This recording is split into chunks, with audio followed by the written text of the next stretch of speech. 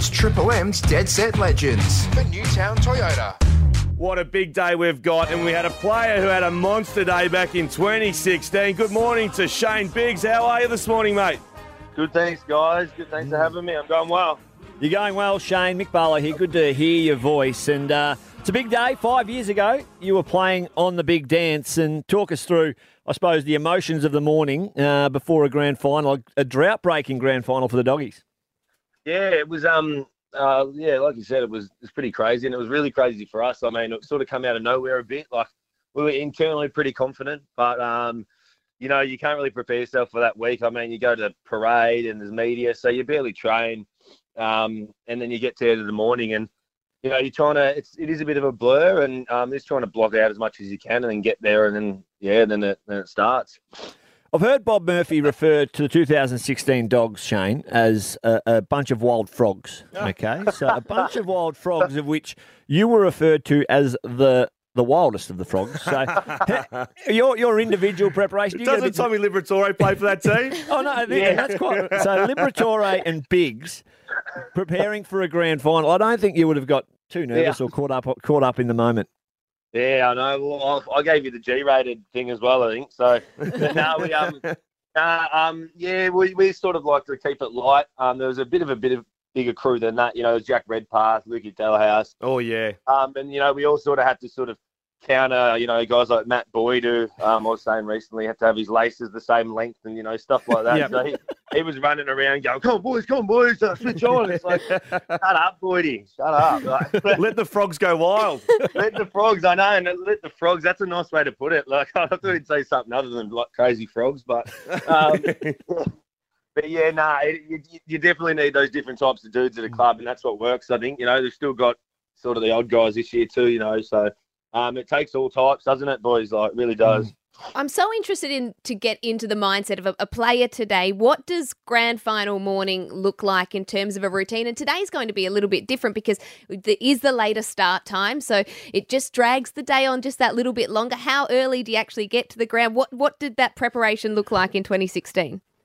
2016, like you said, it is a bit different this year. So, but 2016 was, you know, you get there quite a bit before the game. And I was saying recently on a podcast thing that for some reason, me and Liver, I don't know why we were bored in the morning and we got there way too early. I reckon we got there 5 hours early.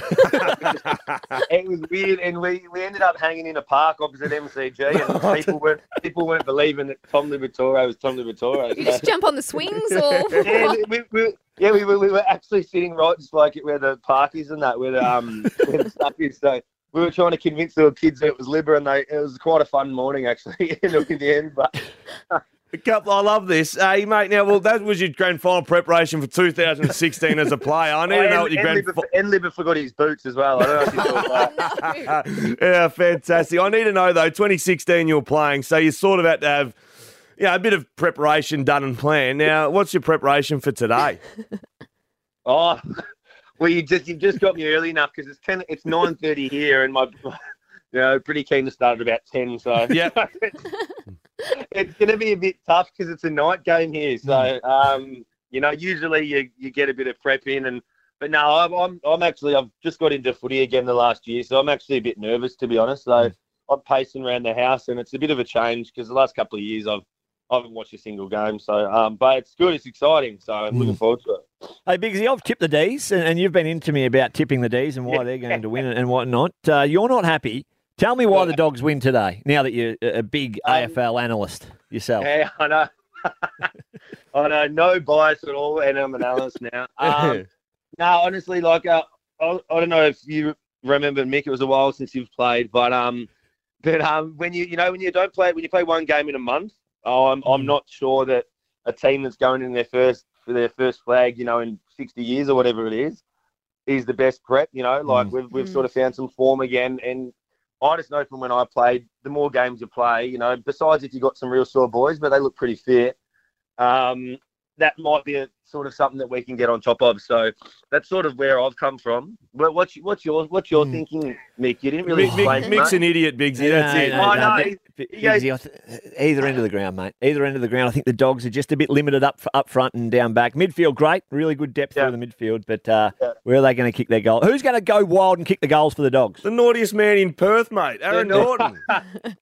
I reckon I read somewhere as well, but we were talking about the other day around a few mates. Need even Mitchy Hannon to pop up like he did last week. You know, the small forwards can tend to have some quiet games because you know, it's a bloody hard position up there when it's not coming down or whatever. So you need probably 5 or 6 at least from Waitman and Hannon and a couple of little guys. So yeah, and the naughty man.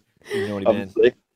Hey, we know you're enjoying a bit of DJing these days. If you were to have to play the halftime show at the grand final, what would we expect from you?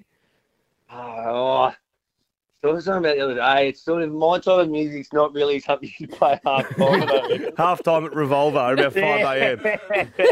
Halfway through the night at Revolver. Yeah, so I don't know. I'll let someone request one, maybe Mick or something. He can request one if he wants. Mate, can we just quickly go back? You mentioned Tommy Liberatore. You two are good mates.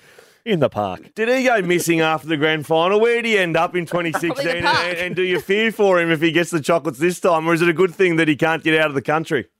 It is. In his defence, he's chilled down a fair bit. He's had a little boy and that. And a fair bit to him is probably still not chill for most. So, but nah, he'll, you know, it is probably a good thing that he's a bit caged this year. But nah, he's grown up a lot. So unless he cross paths with me, he's right. Hey, Biggsy, quick. So Margin and Norm Smith. Before we let you go, I know you've got a standing reservation for 10 a.m. to have your first refreshment of the day.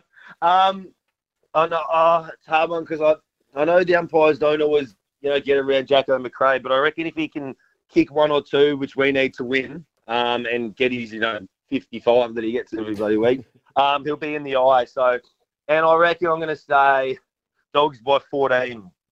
Shane Biggs, I absolutely love it. It's you and me in here, mate, rooting for the Dogs. The 2 other fools' heads are with the Ds. But all the best, mate. I don't need to give you too much advice, but it's a 7:15 kickoff and you're launching at 10 a.m. So maybe just wade your first couple of hours a little bit slower than you usually would, mate. But thanks for jumping on this morning. Get on you guys. Thanks for having me. Cheers. It's Triple M's Dead Set Legends for Newtown Toyota.